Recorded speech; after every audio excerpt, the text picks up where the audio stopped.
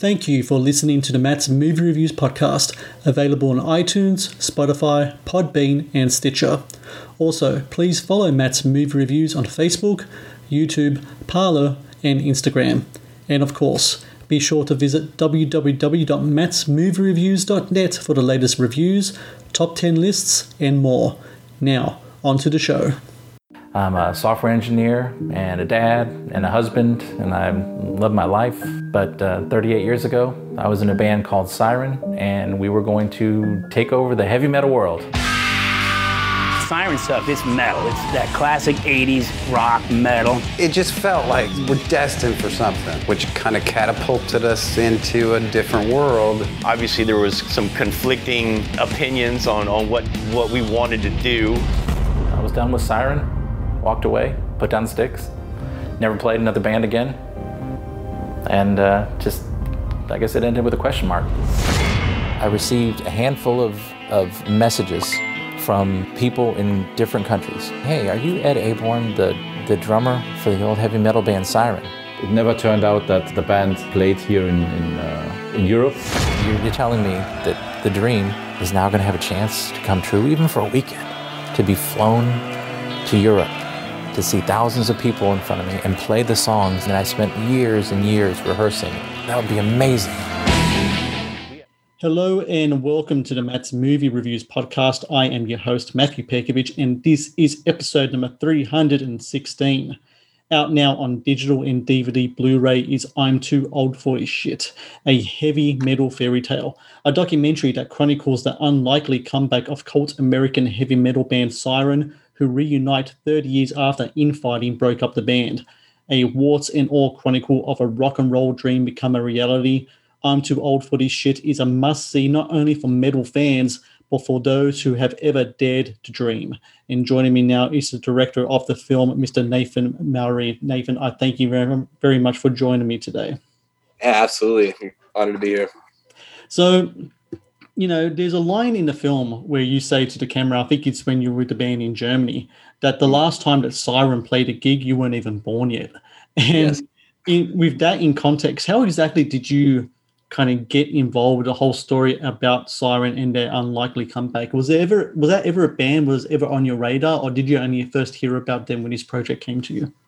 Yeah, it's so I'm actually a pretty big like metal fan, but I had no idea about Siren at all up until this project. It was through Chris Jericho, who's somebody that I work with a lot, and I do music videos for his band Fozzy, and he hit me up one day, and he said that he was having a conversation with his friend Ed Aborn, who's one of the main characters in this, and started telling him about how he started getting all these, or he got this email saying that they wanted Siren, his old band from high school, to play this big German metal festival. And then Jericho's like, "Whoa, I didn't even know that was like a thing, and that sounds crazy." And then he hit me up, and he's like, "Hey, I think you should start. Maybe this could be a documentary." And so I would just, I talked to Ed on the phone a little bit, and then I just started making trips down to Florida and just capturing it as it went on, just to see what could happen.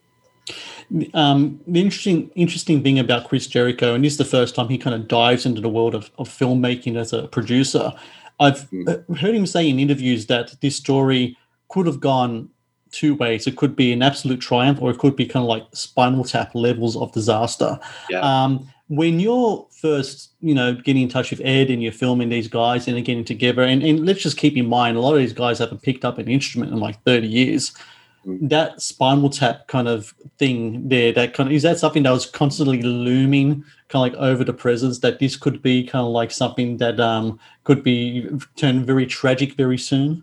Yeah, I kind of approached it as just kind of being a fly on the wall. I just wanted to keep rolling my camera and just see what happens. That's the thing, because we actually have a definite end for this documentary, but we had no idea going into it what to expect. Like what if like this festival is not what it say it is? Like, what if it's not even real? What if the fans don't care? Like, what if it's like there's 4 people there? There's just like a lot. So there was a lot to that was left to mystery, that was just the adventure of figuring out as we went along. So, but yeah, it was I was hoping it either has to be really, really good or really, really bad. It would just be the worst if it was just kind of okay. Yeah. So I was just kind of hoping that it would go one way or the other, and thankfully it went a more positive way, which is good because I really like all those guys and they deserve all the good in the world. You know, what brought this whole thing together was, I think it was a Facebook message to Ed, and it was from a guy from Germany, and he's affectionately known as Frankie Metalhead. And he's kind of like been, like throughout the film, he's kind of like this almost saving grace, kind of like an angel hovering over a band whenever they're in a rut, especially like when they're in Germany and about to get ready for the festival. He's always there. He's the guy that they kind of rely on. It's clearly he's a very resourceful gentleman, and he knows his way around the entertainment industry to the point where they can take this band as long defunct for so long and take him to a festival. Who exactly is Frankie? Can you explain it to us who this man is? Yeah, so Frank Hearnshaw, Frank Headbanger. Frank Headbanger, okay. Yeah, so Frank Headbanger, he was like he like loved, from what I understand, he was just like a massive Siren fan from back in the day, back in the 80s, and it was his dream to see Siren play live. Like that's what he wanted more than anything. And unfortunately didn't get the opportunity. But then then miraculously people just started reaching out to Ed just on Facebook and being like, hey, were you in Siren and stuff like that? And then Frank reached out to him and was a big fan of that band and hit up the promoter of the Keep It True festival in Germany and said, hey, we need to you guys need to have Siren play your festival. And that and the Keep It True festival is also kind of prides itself on putting together like acts that are kind of like hard to find and put together and stuff like that. So it was a really cool concept for a festival. So it's just, yeah, the way it came about was just nuts. They're kind of like the Tarantino of heavy metal festivals, aren't they? Yeah, for real. Yeah. You know, it's to get this ball kind of rolling, there has to be some kind of reconciliation between a lot of these band members. Two, especially, you spoke before about Ed Aborn, who's the drummer of the band, the founding member and like a main songwriter. And then there's Doug Lee, who's the front man. And there's clearly source of friction between them two, really kind of like make this whole thing kind of go away. They come together. Did they come together the first time in like decades on camera? Was that you catching them together for the first time, kind of like getting together and like kind of mending that relationship? Ish. It was kind of like, I think they were already like, friends. And so they met prior to me showing up. And so it was still early back on in their, I guess, rekindled relationship that I was catching that. So it was still early stages. It was a little bit past when they met. So it was just, I was mainly just capturing the kind of just, slight like awkwardness or whatever there could have been as they started growing, going back together. And I think that's the cool part about this is that it shows like a really cool, rekindling of friendships and stuff, not just old dreams, but also just old relationships that, that you've missed, such as old friends. So it's sweet in that regard. Speaking about capturing awkward on screen, I'm sure those first rehearsals would have been very awkward because I mentioned before they haven't picked up instruments in a long time. I think Doug was doing some stuff, but Ed, from all accounts, he'd left that life behind, and so a lot of other members as well. What were those first rehearsals like? Was this kind of like riding a bike? Did they get back into it straight away, or is there a feeling out process there? Yeah, I feel like it, from what I was able to capture and see, it just felt like I'm sure there was little hiccups trying to get back. I mean, yeah, I think a lot of these guys haven't played in 30 plus years, So, but Ed still has like drums, so he's still kind of like played around and stuff. And Todd, who was the guitarist, he's like a guitar teacher, so he's always like playing and everything. So they had a pretty good group of guys that still knew how to turn it on and play. So I don't think it was too rough, but the whole the aspect of traveling and being in a metal band, performing, and all those other aspects that a little bit more so was a challenge than actually playing. And speaking of which, they have to travel over to Germany. Is this the first time that a lot of these guys have been outside of America? Yeah, and it's one of those things. It's also the first time like they've experienced like a post 9/11 airport in America and everything, and it's just super strict security, and like you just capture like some of this Todd, for instance, just having this moment of like, man, the world's changed so much since I was younger, and I can't just walk up to my airplane. I have to go through all this security and stuff. And yeah, just small things like that, just living in a different time or just really, so it's a real good fish out of water tale too. So it's, like language barriers. And luckily we had Frank and his wife there to kind of help us and show us around. Otherwise we all would have gotten lost. With my first question in regards to you not being born since their last gig, we kind of established that kind of like an age difference here. Yeah. You're stuck on a plane with a group of like 50-year-old guys going over to Germany. Did it kind of, and this is long past their days of like sex, drugs, and rock and roll as well. These days is like prescription glasses and like medication of different sorts. Did it kind of feel like you were hanging out with your uncles in a certain way when you're with them? Yes, that's literally what it felt like. It felt like because I've been on tours and I've done stuff for like rock bands and stuff, but this felt less like going on like a tour and more like going on vacation with my family, So they're all just like really warm guys. So I clicked with them really fast and became friends with them. So it was a really cool thing to be a part of this journey and seeing guys that are just big sweethearts, get something, good out of life. So it was fun, but yeah, definitely felt like I was hanging out with my uncles in Germany. Great bands and great band documentaries need characters, and this film isn't short of that. I think the most memorable character is the bass player, Greg Culbertson. And he's the one that's actually, for anyone who's can see the movie poster, he's the one that's like the fists up in the air holding his bass guitar, looking like a metal god. And the thing about Greg, he's certainly the wanderer of the band. He manages to really kind of disappear like a stealth ninja throughout the movie. Was there any idea of what kind of lured Greg away so many kind of times from the band? And do you have any idea, considering the band are so good with merch, that they'll ever make a shirt that says, "Where is Greg"? Okay, yeah, I definitely want to make a shirt that says "Where's Greg," because that was like, he gets lost a lot in the movie. And the funny thing is he got lost even more than I actually showed in the movie, because I couldn't because it would be like, all right, we get this joke, we get the bit, like he gets lost. And I was like, I have so much more footage of just Greg getting lost. And he's just full of like childlike wonder. Like he'll just see something and wander off and just get really excited and kind of, get separated from us really easy. So, but he's like one of the most sweetest, most wholesome human beings like I've ever met. So seeing him get this excited and how much it meant to him getting back in this band and getting to play the show, even was moved to like tears at one point. And it was, but yeah, he was just such a character, so funny. He legit kept getting lost.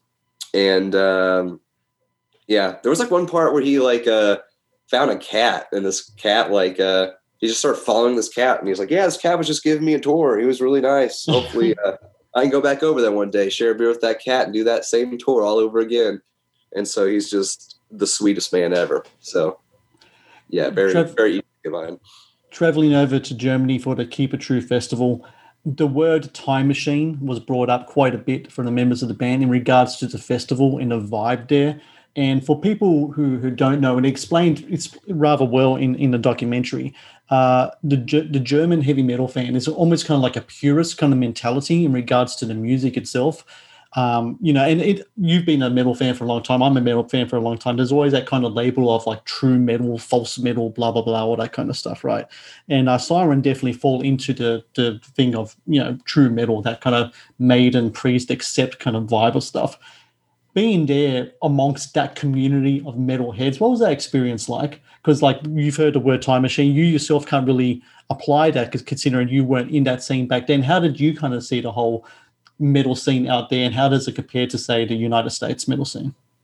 It's, like being an American, heavy metal fan is one thing. We love heavy metal here in America, but the Germans, they are on a different level. I wasn't alive in the 80s, so I can't really attest to what that looked like, but it legit just felt like I was in an 80s movie, like a rock and roll movie, because everybody was dressed up. Like they looked the part. They all were just as metal with the leather jackets. They're all smoking cigarettes, had the big poofy 80s hair, and they're all just drinking and getting crazy.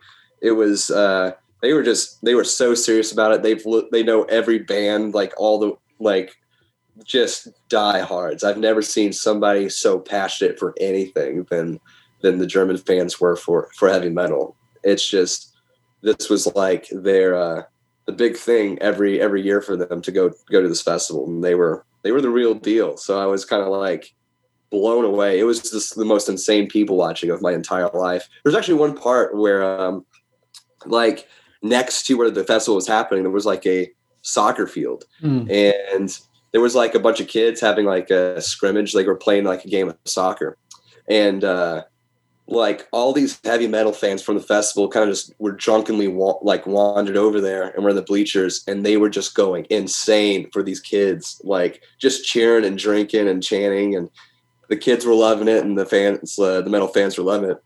It was man, it was a sight to see. It was just the most ridiculous thing ever. Nathan, if you could be Frankie Headbanger for one moment and wave your magic wand and bring together a band, a long defunct band that you loved back in the day, and let's say the members are still alive and you can bring them back together, which band would that be? Like me personally, a band I've never seen that I was a big fan of back in the day was Skid Row.